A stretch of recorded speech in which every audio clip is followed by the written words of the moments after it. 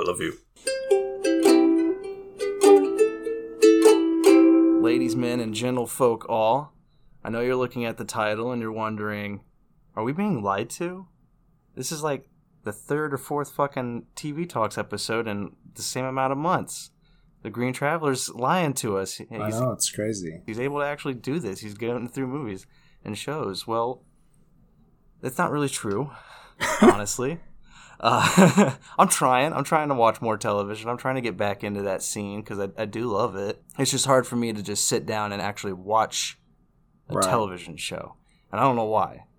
I really haven't done any of the deep soul searching work to figure that out. But yeah.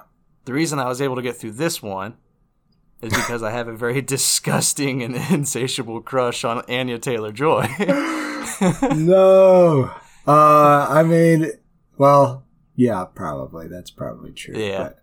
But, it's not really that disgusting. I'm not stalking her. But yeah, I do absolutely love her. I think she's an amazing actor and absolutely gorgeous. And so I just ate this whole show up because I fucking love her. I think she is my new Audrey Hepburn. She's super talented. Yeah. Oh yeah, she is. She is a great actor. If she wants to come on the show for an interview, I'm sure she's scared off. But if she wants to, I'll be I'll be very excited about that. I'm a huge fan. Yeah. Yeah, she made it really easy to get through this show. Oh yeah, and but I mean, there's other reasons to get. I mean, I think it was pretty well written too, and really good cinematography as well for this show. Yeah. But yeah, that was the call to the Queen's Gambit, which is what we're going to be talking about today. That was the call for me. Was Anya Taylor-Joy. I'd heard a lot of good stuff about it. It's on Netflix, so it's available to stream. It's easy for you to watch on your couch. And once we had finished whatever the new Disney show was, did we watch it after Falcon and Winter Soldier? Did we watch? Yeah, we did. Okay. Wow. I couldn't remember if I watched it before Falcon or watched it after. But yeah, once I was done with whatever show we were watching, I was like, all right, I'm going to do this. I'm going to get back into television. I turned on the TV. I went to Netflix. It was the first thing there, and I saw Anya Taylor-Joy's face, and I'm like, and it was a mini-series. Exactly. There's only 7 episodes, which, if they want to do a second season, I'm all fucking on board with that because the first season was great. I think they should leave it at this. I think there's... Here's what I'll say. I think there's more to explore, and I would be excited to see them explore it. But what they have created here is a perfect little package, and I'm okay with it ending here. Okay. But if they want to do a second season, they've got my ass back on the couch. All right. Okay. I am the Green Traveler. And I am the Faceless Leone. This is a show about movies and TV. It's about TV today. And sometimes when we do that, when we talk about the TV, I like to talk about the other TV that I am TVing on my TV screen. So take me out to the living room. Take me out to my chair. Turn on the TV and binge the tube. I don't care if we even eat food for it's the Faceless Pitch. That's right. I did it right this time. This is the segment. Like a train grinding. I was like, yeah, I'm getting into the... I'm sure it sounds awful. This segment is brought to you by me about TV. I get 3 pitches where I'll talk about a show using baseball terms because I can. This is America. And we are by no means affiliated with the Major League of Baseball. No, we are not. If any teams want to sponsor us, I'm totally down for that. Oh, yeah. Oh, dude, that would... Okay, we'd probably have to pay them for this, but could you imagine, that little illustration out in the outfield, plastered on the fence? Our face just put all over the outfield lawn, mowed into it. Okay, that would be a lot of money. Okay, so, first to bat. Once Upon a Time. The strength of this fairy tale modern day mix franchise wavers from season to season, but there are plenty of story arcs. That score runs for me. The show balances its story between flashbacks in the Enchanted Forest and in Storybook Maine, which is supposed to be present day reality of 2011. And also cash in on that Stephen King bullshit. Yes, yeah. Like, yeah, definitely. And there's a lot of lost there. illusions too, because it's a couple of the same writers and creators, whatever. Yeah, showrunners. Yeah, and I know that you've watched a portion of this, but I've seen the whole thing. Well, it's interesting you bring up Lost because that was the only reason I started watching it was because Lost had just ended and I was like looking for shows like Lost, and this was advertised as the Lost of the fantasy fairy tale world, and I was like, right, okay, I'm fucking on board, right, and they kept me on board for a good 2 seasons. Yeah, especially when it started turning into Kingdom Hearts, like almost literally with the hearts. Yeah. Because I think around that time we were also playing those games. Yeah, we were deep into that shit. Rather, whether they are playing in the outfield or the infield, this show has fans in the stands because of star players like Jennifer Goodwin as Snow White / Mary Margaret, Jennifer Morrison as Emma Swan, and Lana Parrilla, whose dad played for the Phillies, as the evil queen, and Regina Mills / Regina Mills. Well, are you booing her dad or the Phillies? I'm booing the Phillies. Yeah. Her dad was probably a great player, but as a Braves fan, and I'm sorry if we have listeners in Philadelphia. I've been to Philadelphia, beautiful city.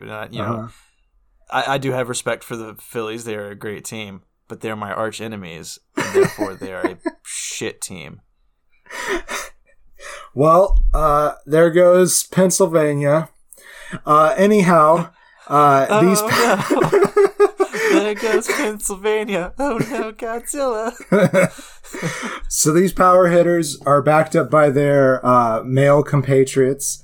Josh Dallas as Prince Charming / David Nolan. Lifetime MVP Robert Carlyle as Rumpelstiltskin / Mr. Gold / The Dark One. And Colin O'Donoghue as Captain Killian Hook Jones. Oh, yes. I forgot about him. I forgot about Hook Jones. They don't really cheer like they do in baseball games, do they, when each player comes out? Yeah, in basketball. You know how they come out and the basketball crowd no, they don't. Yeah, crazy? They don't. I don't think they really do the lineup, but they'll cheer. There's a lot more when players. They get up to the plate. Okay. And Josh Dallas, by the way, is the real life husband of Snow White. They really? They did get together. Right? That's cute. Yeah, they married. They got together on the show, and then they got together in real life, and then they had a kid in real life, I believe. I don't know if they're still together. I hope so. There was, that storybook romance. It's, you know what? They do pretty well on screen together too, but goddamn, Jennifer Goodwin is super awesome in that show. Yeah, I always liked her more in the flashbacks. Yeah, she was a badass as Snow White. She's a badass. And in the modern day, boring real life world, I can't remember what that's called. It's Storybook, isn't it? It's Storybook Man. Right, Storybook Man, yeah. Mm-hmm. Yeah. That's where I got Storybook. I was like, where did that come from? But yeah, in that modern day world, I didn't really care for much of the characters outside of, was her name Regina? The queen? I honestly love her story arc, especially as the story keeps on going. She was my favorite character. Yeah. Actually, Rapunzel was my... Rapunzel, Jesus. What was his name? Rumpelstiltskin was my favorite Rumpelstiltskin, character. Yeah. Robert Carlyle really was the MVP of this show. We also can't forget our cutest and bravest little plot point, Henry Mills, played by Jared Gilmore. Henry Mills was quite the shortstop. He did a great job. I don't know enough about baseball to make this analogy. You saying shortstop just because he's a kid? He's maybe. So anyhow, this show had a great showstopper in the 6th inning. Then sadly, the franchise came back from the 7th inning stretch after trading both Jins and a Josh for Diana Ramirez as Cinderella and Rose Reynolds as Alice, but not the same Cinderella or Alice that earlier seasons and the 2013 minor league spinoff Once Upon a Time in Wonderland had portrayed in the past. So they just retconned characters. It's so weird for this last season. I didn't even know about this. That is ballsy. Yeah, it is. They're just like, hey, we feel like we didn't do enough for these characters. And it's like, okay, but you definitely used these characters. So it really was strange. So there are a couple of homers in that last season, though, especially from Robert Carlyle concerning lost star Emily de Ravine. Claire. Yeah, Claire. Or should I say Belle? Yeah, I didn't know if I was going to give that away. It's a first season reveal, but I don't. Yeah, I think. Yeah, whatever. This show has been over for a couple years, and it started in 2011, like I said. So I'm sure some people know spoilers. Isn't Robert Carlyle being the dark one a big reveal too? Well, not really, because Rumpelstiltskin is just he is the dark one. Yeah, I think it's pretty obvious. All in all. A fun show to stick through the rough patches for, but the final season had fans leaving before the bottom of the ninth. That's my review for Once Upon a Time. Yeah, I'll take your pitch. I'll hit a double off of it, and then I'll be stranded there by my teammates because I disagree about.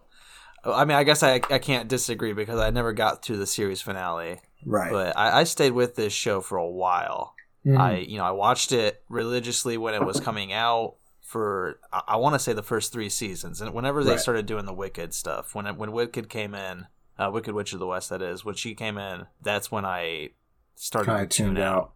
They do good stuff with Zelina as they go on, but the opening is kind of rough. And yes, that is like the roughest part of the show is that season, and then the Frozen stuff is rough too. But after that, it's really good. I think the 5th and 6th seasons are pretty good. And then I don't know why they came back. I just don't know. Because they had a really good ending to the show. And they still came back. Yeah, I mean, I can't speak to that. But like, I watched it religiously through Wicked.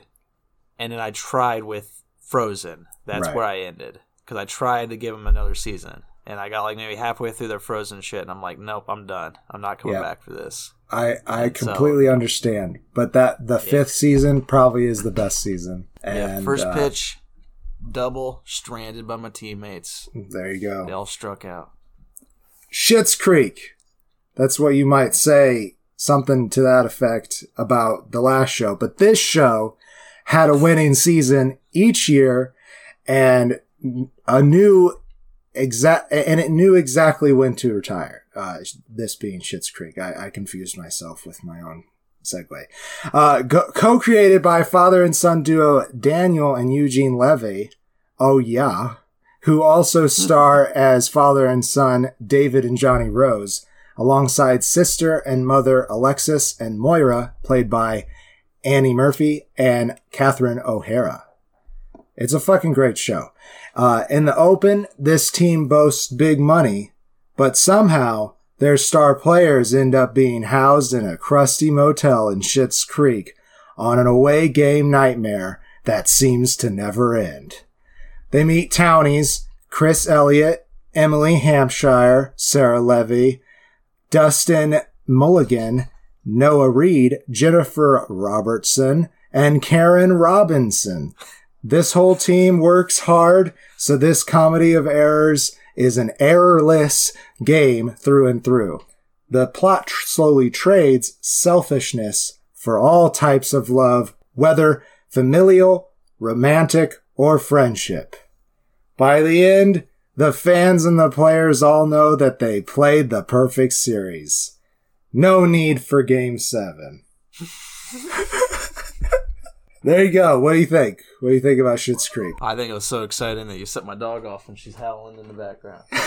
From everything I have heard about Schitt's Creek, it's been on my list, and yeah, this is one that I would definitely watch. For the stars alone. In regards to a pitch, it's a strike right down the middle that I'm definitely going to swing at someday.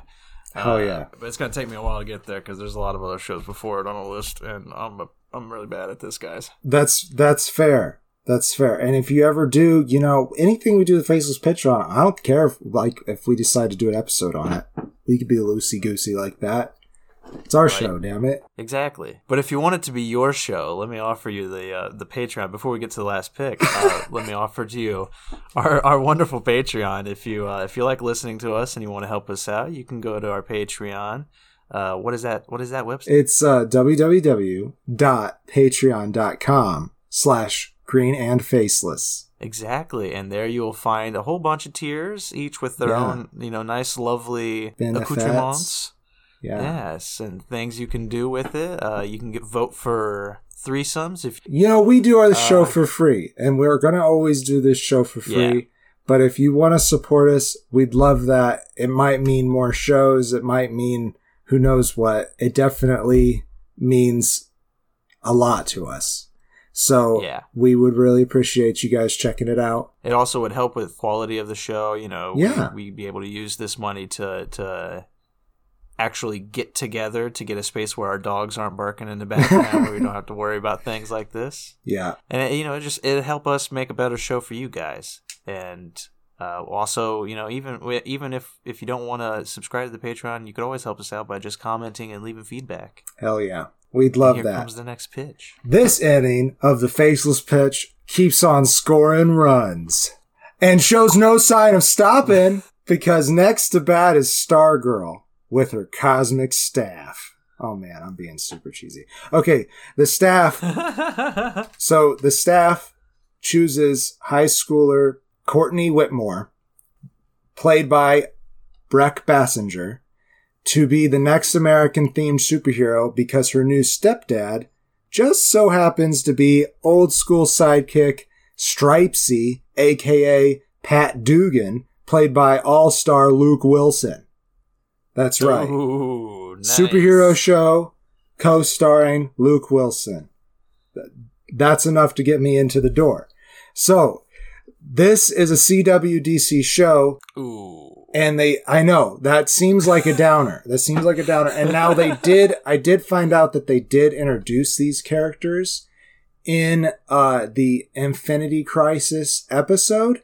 However, so I've seen that. There is no crossover episode in this first season of Stargirl. It is solely their story, and I think it 100% benefits from being solely their story. Nice. The story takes place on one of DC's many Earths.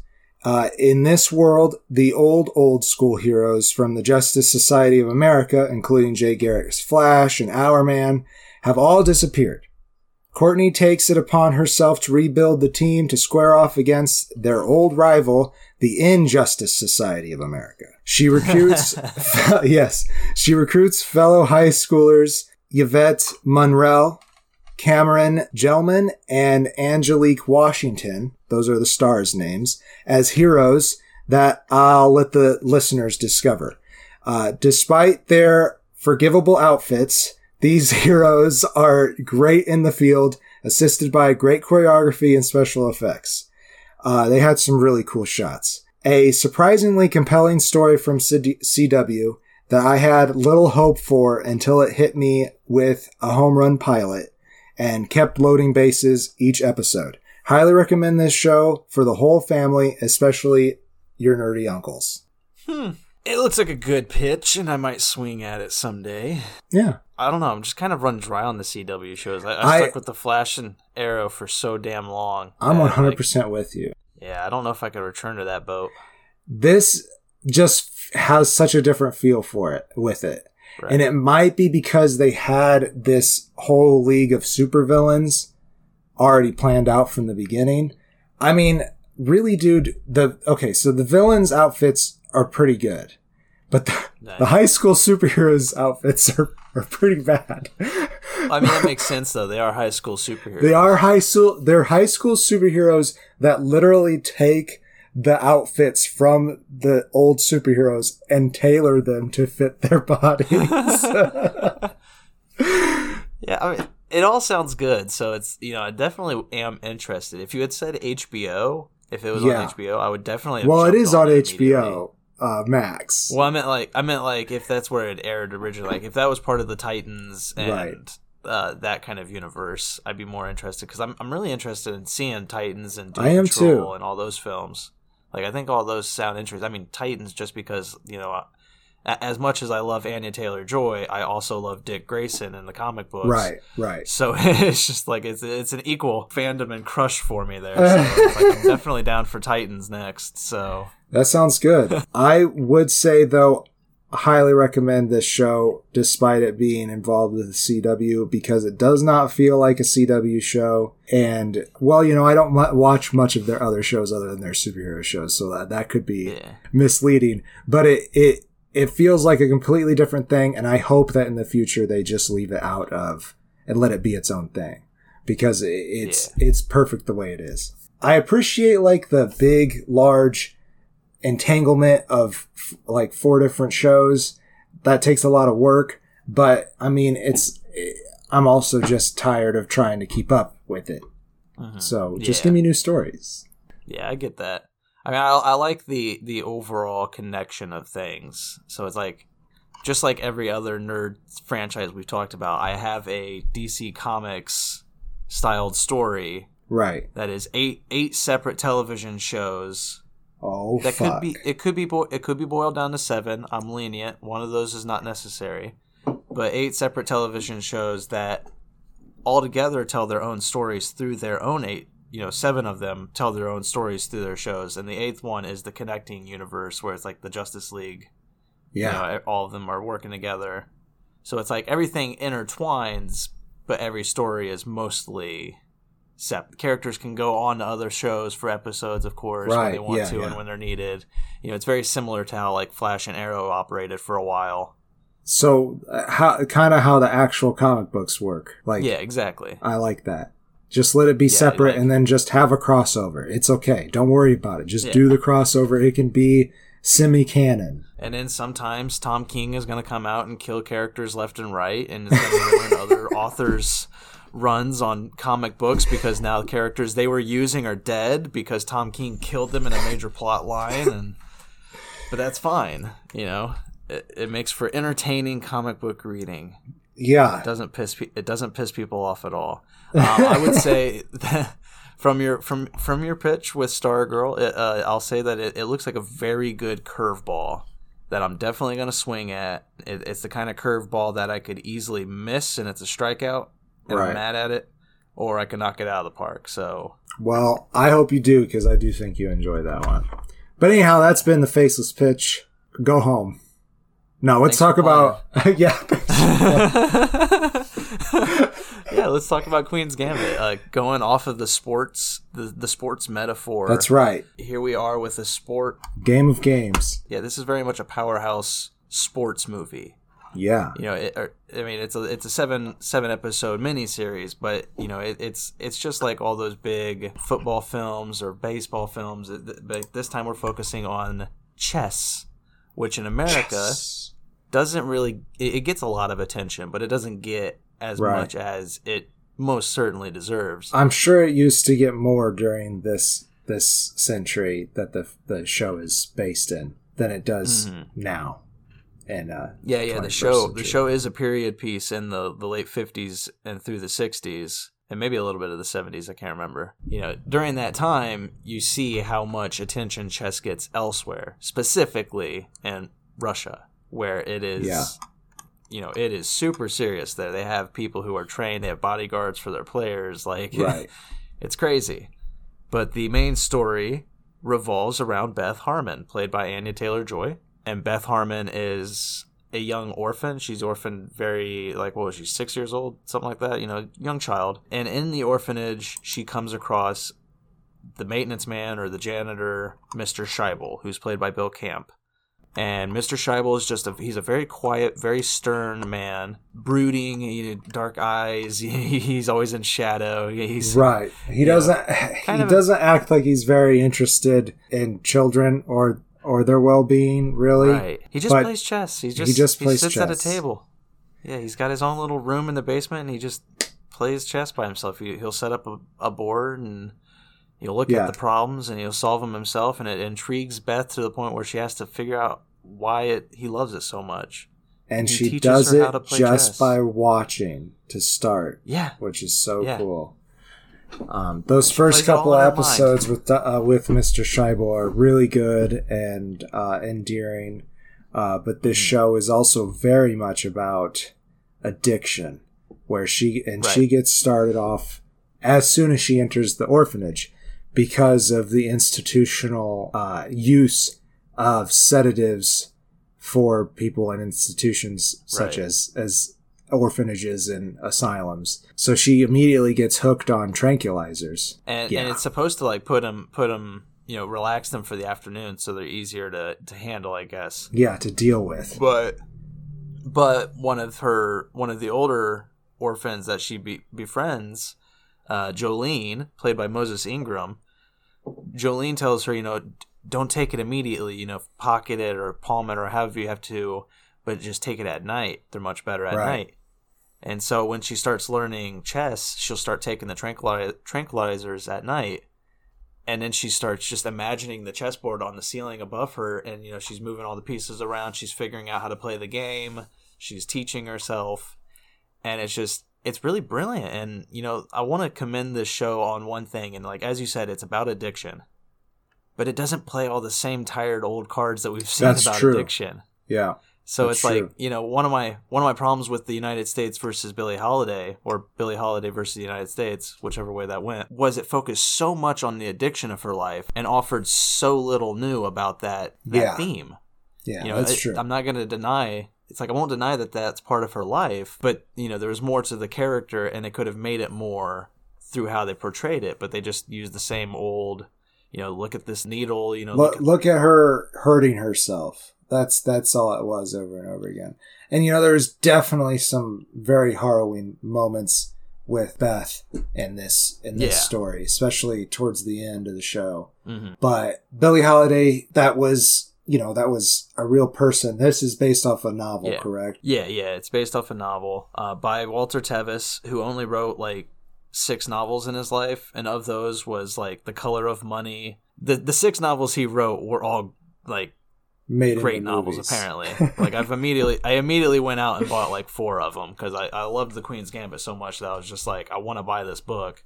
So now I bought that book, and I went to a used bookstore and found 3 or more of his novels. So I was like, well, I'm buying these too because I hope they live up to it, and they're all very short, so it's like it's nice. But yeah, how this story though focuses on her addiction. It even though, as you said, they show the harrowing moments, and there still is the same themes and like symbols that we see.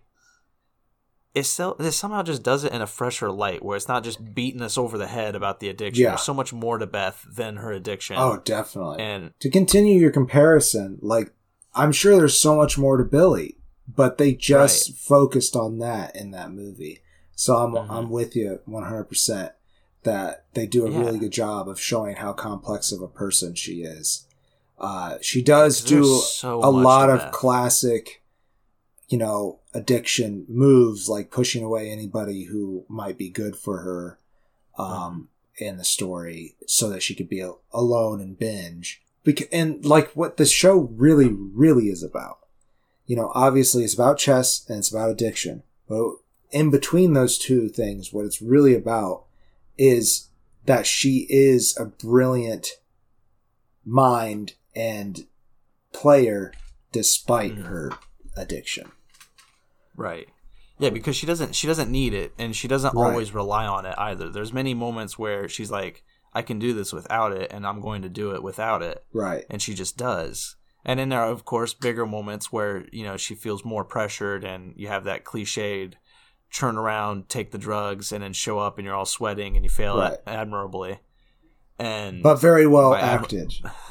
Yeah. Very well. Oh yeah. But what it's about though is it's like her finding herself, finding who she is in this world, because she is a woman in a sport dominated by men. Right. Like every time she goes to a championship, there's always like 1 or 2 other women there who are like immediately beaten in round 1, but all the men are just surrounding her table because she is just constantly beating people, and how she does so is so ferocious and impressive that they're all just so astonished by her. And it's her finding out how to be a person in this world. Yeah, she's an intuitive player, and most people learn rather by studying, and not to say that she doesn't study, she just understands the board and the movements so that she can do it all just by looking at it. And that's another area that this show severely impresses on is chess is a very complex game. There are so many strategies and moves, and every move has its own name, and every move signifies some other strategy that has its own name. Like, it has been dissected and like severely studied. Yeah. That, you know, they call these people grandmasters for a reason when they get to the top, because they have mastered this sport. Like, they have, you know, it is such a mental accomplishment. And this show takes all of that and boils it down in just the right amount of information needed to make it really interesting to watch. Right. But not too complex to understand. Yeah, there are definitely some times where I watch it and I feel like her adoptive mother, Alma Wheatley, played by Marielle Heller, she does a really good job of being really supportive to Beth. But she is also, you slowly find out that she also is an addict. Kind of also due to societal pressures and norms of the time. But she does a really good job of supporting Beth, even though she doesn't know what the fuck's going on. Exactly. Like she tries to pick up on what they're talking about, but she really doesn't get it. She just knows that Beth loves it. Yeah, she's like a good avenue for the audience, because like she's like us. We don't. I mean, assuming she's like the average audience member, I should say, not like us. But yeah, she's not a space there are some and a yeah, exactly. I mean, we're real people. Jeez, we gotta stop lying to them. Right. When it comes to chess, I definitely know more than Alma does. Sure. But I am only a few steps above Alma. Where I don't know moves. I don't know strategies. I mean, I know how to play it. Yeah. And I know how to think about two moves ahead. Yeah. But I can't think any further than that. And, you know, most of the time I always predict my opponent wrong. Right. You know, it's like I think 2 moves ahead, and then they do a move that I wasn't thinking they would make, and I'm like, well, fuck, now, oh shit, okay. Yeah.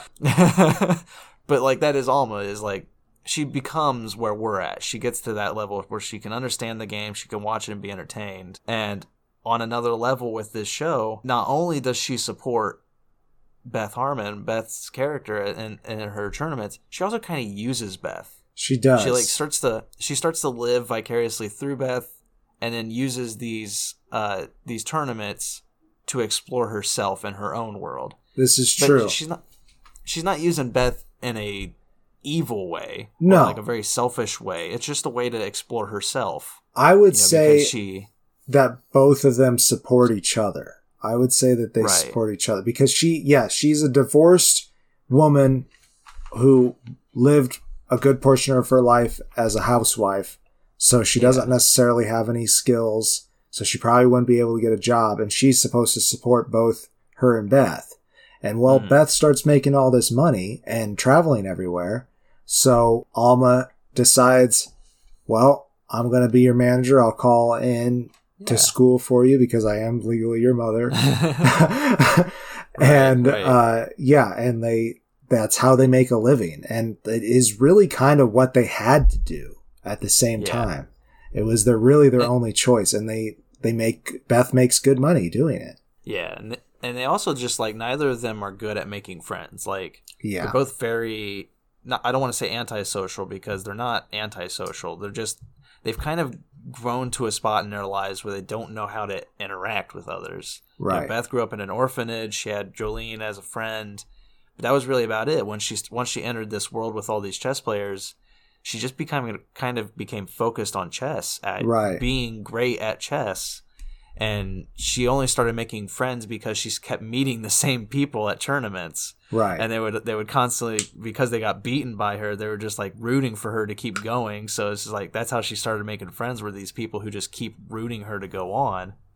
And one of those friends is, just to toss these two important people out, there's, I don't remember his first name, but there's Beltic, who is one of the first champions she built. Harry Beltic. Played by Dudley Dursley, Harry Melling. Yeah, Harry got to play Harry, but he was from Kentucky. Yeah, I wanted to say his name was Harry, but I had written the actor's name next to it, which was Harry Melling, and I was like, no, they wouldn't have made him Harry Beltic. That's just silly. But yeah, he's really great. You know, he does kind of care for. He's just like Beth, but like he studied to be good at the game.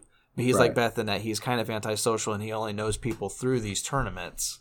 Right. And both of these characters kind of explore just not themselves really, but like relationships in general with each other. Right. Not to a good degree, but no, it definitely falls flat on its face. But I do really like Harry. I mean, he comes back in later on. He's so shy with some concern for her. She kind of just throws it in his face.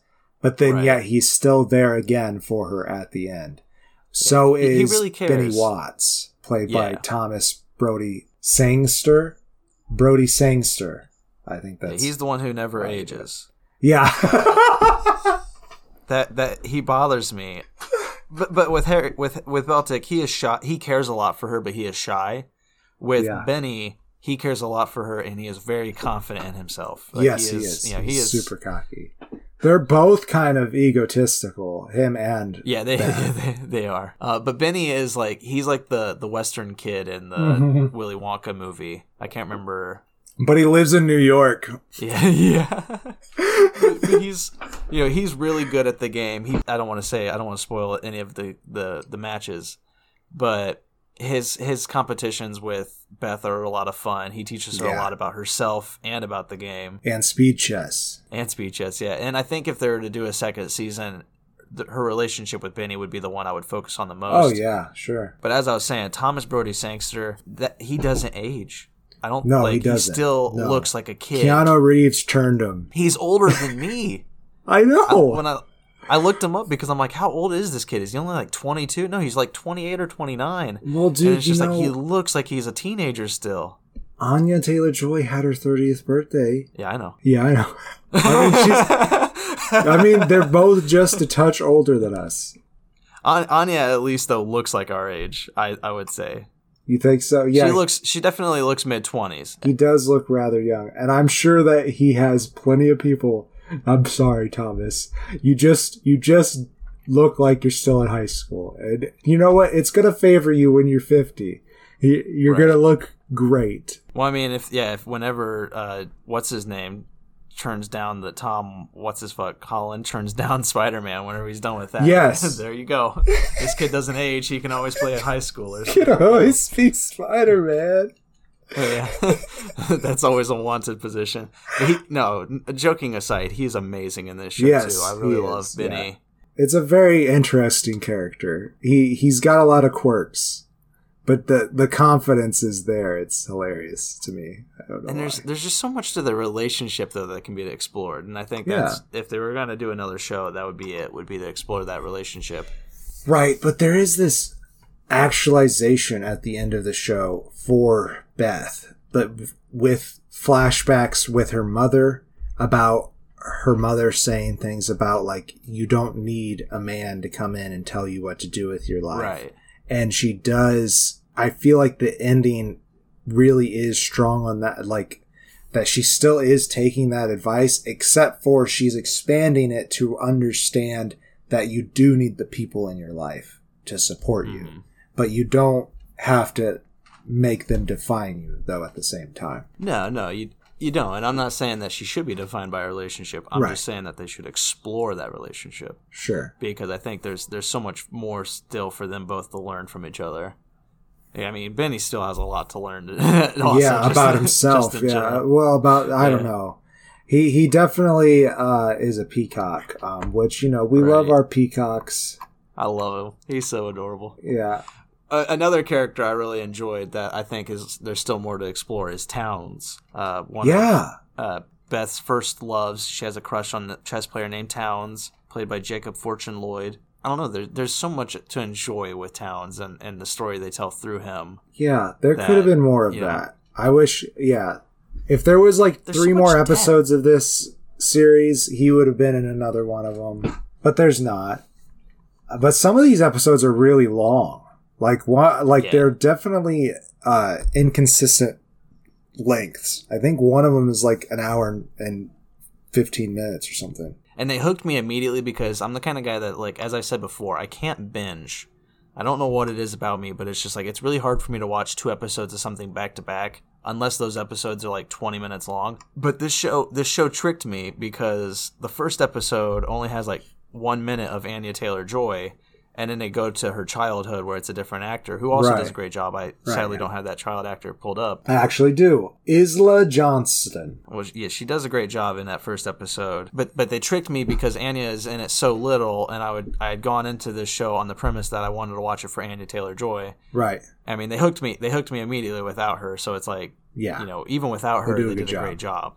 Everything around her is amazing, and then she herself is also amazing. But I had to watch this. I had to watch the second episode because I was just well, damn it. Yeah, and then because of that, I was hooked into watching 2 episodes a night. So yeah, it's a good show. It progresses in a great way. Yeah. It does keep you going. So let me ask you though: do you think that first episode needed that immediate rest to get you interested?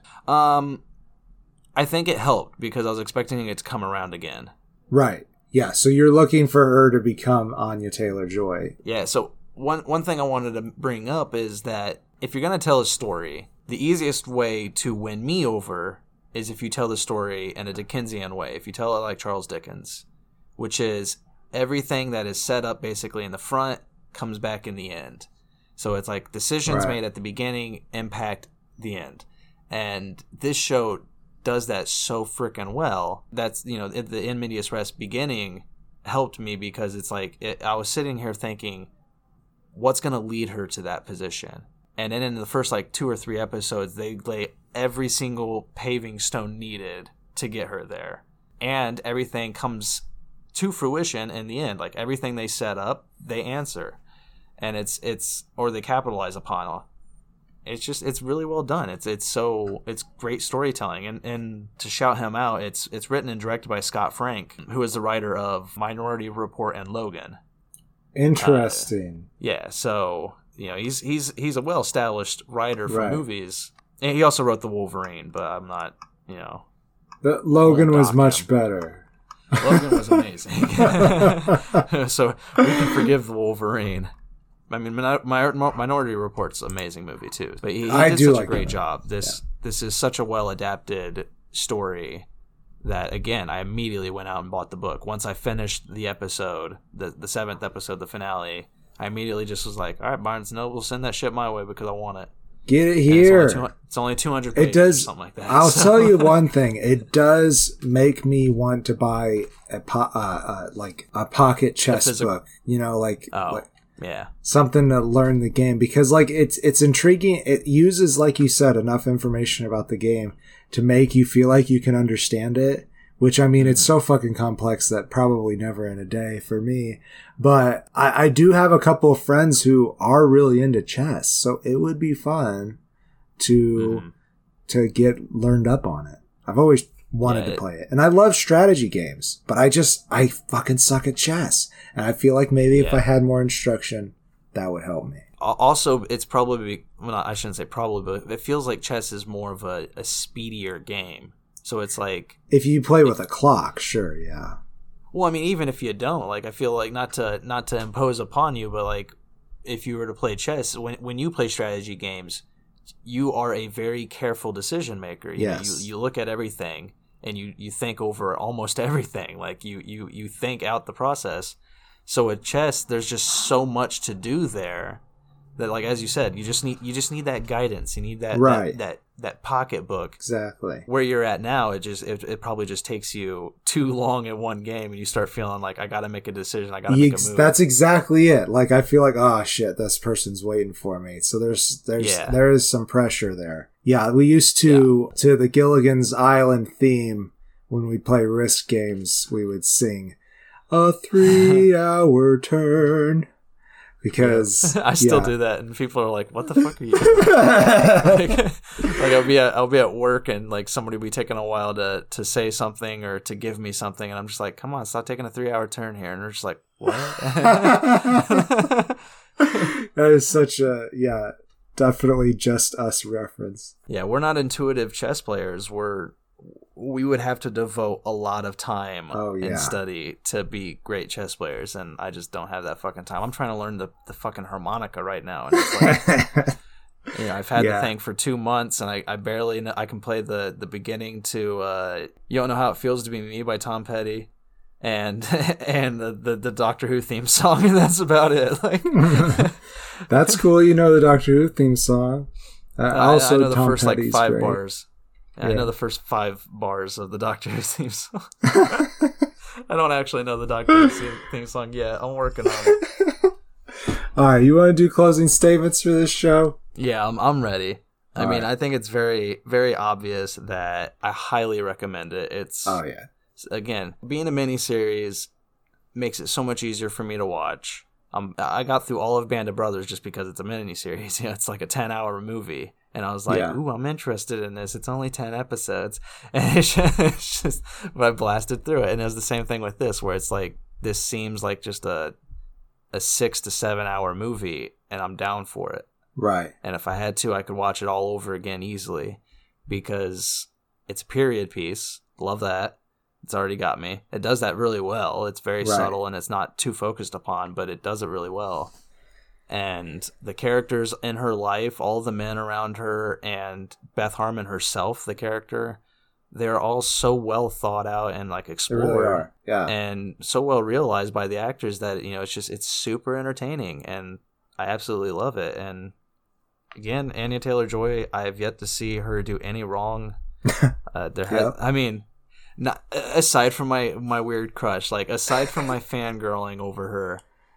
She really is a great actor. She is. And she knocked it out of the park yet again. She deserves all the accolades she's been getting for this role, because she fucking killed it. It's amazing acting. So when are they going to give her a Star Wars movie or a cape? It's going to happen. Yeah, I'm assuming soon. I think I heard talks that she was in the one of the final runnings for Batgirl too. Oh, really? That would be. I think that could work. I could see that. Well, it's like there's her, there's Emma Stone. I mean, Emma Stone's, I think, a little older. She is a little older, I feel like. Mid-30s. Yeah, so, though I am excited for Cruella, I have to say. I want to know what they're going to do with it. I'm interested. Know. Coming soon to you all, couch potatoes. Yeah, I hope it's not like Maleficent. Anyhow, can't get this is what I thought about this show. Oh, wait, I don't think you gave it a rating, did you? Yeah, sorry, I didn't. Let me look over to make sure I didn't forget anything. But no, I really just liked how they told this story, and I loved everything about it. So yeah, I would give it 4 stars. Like, it's easily a perfect show. The only like negative I had was that the finale doesn't seem as well capitalized upon as it could have been. Sure. I mean, the Queen's Gambit is the name of it, and she uses the Queen's Gambit at the very end. But they don't really make much of a fuss about it. They just kind of mention it in passing. Just if you're listening, you hear the announcer say, "And she's starting out with the Queen's Gambit. That's a bold move." And it's just like, oh, that's all we're gonna play off of the entire title of this whole thing. Okay, I thought there are things throughout where they talk about how it's not typically worth it because there's a lot of ways around it typically. Right. But yes, I guess I could agree with that. But in that last episode, the conversations that she gets to have with these Russian chess characters, that makes it a very satisfying ending for me. Especially because who's the one that she plays all the time? Borkov. He is like, he's the best. He is the best. And she faces him like 3 times or 4 times maybe throughout this series. And it's just that final confrontation, which is obviously the final matchup in the whole show. It's just, I don't know, they've been casting this character in so much mystery and intrigue forever that when you finally get to see a little bit of him, it's really kind of like very enjoyable to watch. Yeah. Oh yeah. It's like there's a moment where he and Beth have a I don't know how to say it without spoiling things, but there's a moment where they have a little bit of a confrontation, whether it's violent or good, I won't say, but it's such a great experience that I just love it. Yeah, his involvement in the show, I loved all of it. Very well portrayed by Marcin Dorochinsky, so probably Marcin Dorochinsky. I think that's his name. And I fucked it up each time I said it. But he does a good job. And for my closing statement, I'm 100% with pretty much everything you said. I do think that the ending is very well satisfied. So I kind of really hope that they don't have a second season. But if they come out with a second season, you better believe I'll watch it. Because it's a fucking good show. And I just want to know what they'd come back with. The problem is like with A Handmaid's Tale. I think I might have missaid the title of that. But watch the first season of that because I really love that book. And it was a great TV show. Now they're on like their 4th or 5th season. And I don't know. Like, I dropped off somewhere in the middle of the second. So I don't know what they're going for, really. Right. Yeah, I agree, though. I think a shorter, concise story makes for a much more enjoyable experience. So it's like if they were to come out with a second season, maybe I wouldn't like it as much. Right. In which case, the first one might be harder for me to return to because I would feel obligated to go on because I have OCD and that shit sucks. Right. But I mean, again, as I said at the beginning, if they want to do a second season, I'm on board. Right. But I do agree with you that what they have delivered here is a perfect package, and they don't need to. They don't. And I would be happy if they don't. Yeah, I think I'm very well satisfied. If I didn't say Face and a Half series, go out, turn on your streamers and watch your Netflixes. Your Netflixers. Get your Netflixers on the cube. So, what's next for us? What are we doing next time? What Next Thursday? What are we having out next Thursday? I don't fucking know. All right. Well, that's our show then. Thank you all very much for listening. I could tell you that the next TV show, the next TV talks we'll do. Oh, yeah. Either one that's on the docket would probably be either Loki, if that comes out before I can finish, Lovecraft Country, which is the one I'm currently working on. Yeah. I'm most of the way through Lovecraft Country, man. I love it. I'm third of the way so far, so I enjoy it. I enjoy it a lot. It's right up my alley. So yeah, definitely. I'm hoping it continues to deliver. So, thank you all very much for listening. We love you all, Couch Potatoes. Indeed, we do. Thanks for your support out there. Safe travels, and good night. Green and Faceless on the Couch is a proud production of Fiction Works 19. If you like the show, please show your support by rating and reviewing us on Apple Podcasts. Like, follow, subscribe, wherever you might listen. We also now have a Patreon account. If you feel so inclined to support us in a financial manner, please become a patron by visiting patreon.com/greenandfaceless. You can also find more information about us on our Facebook account or on the Fiction Works 19 Instagram account. Thank you so much for listening.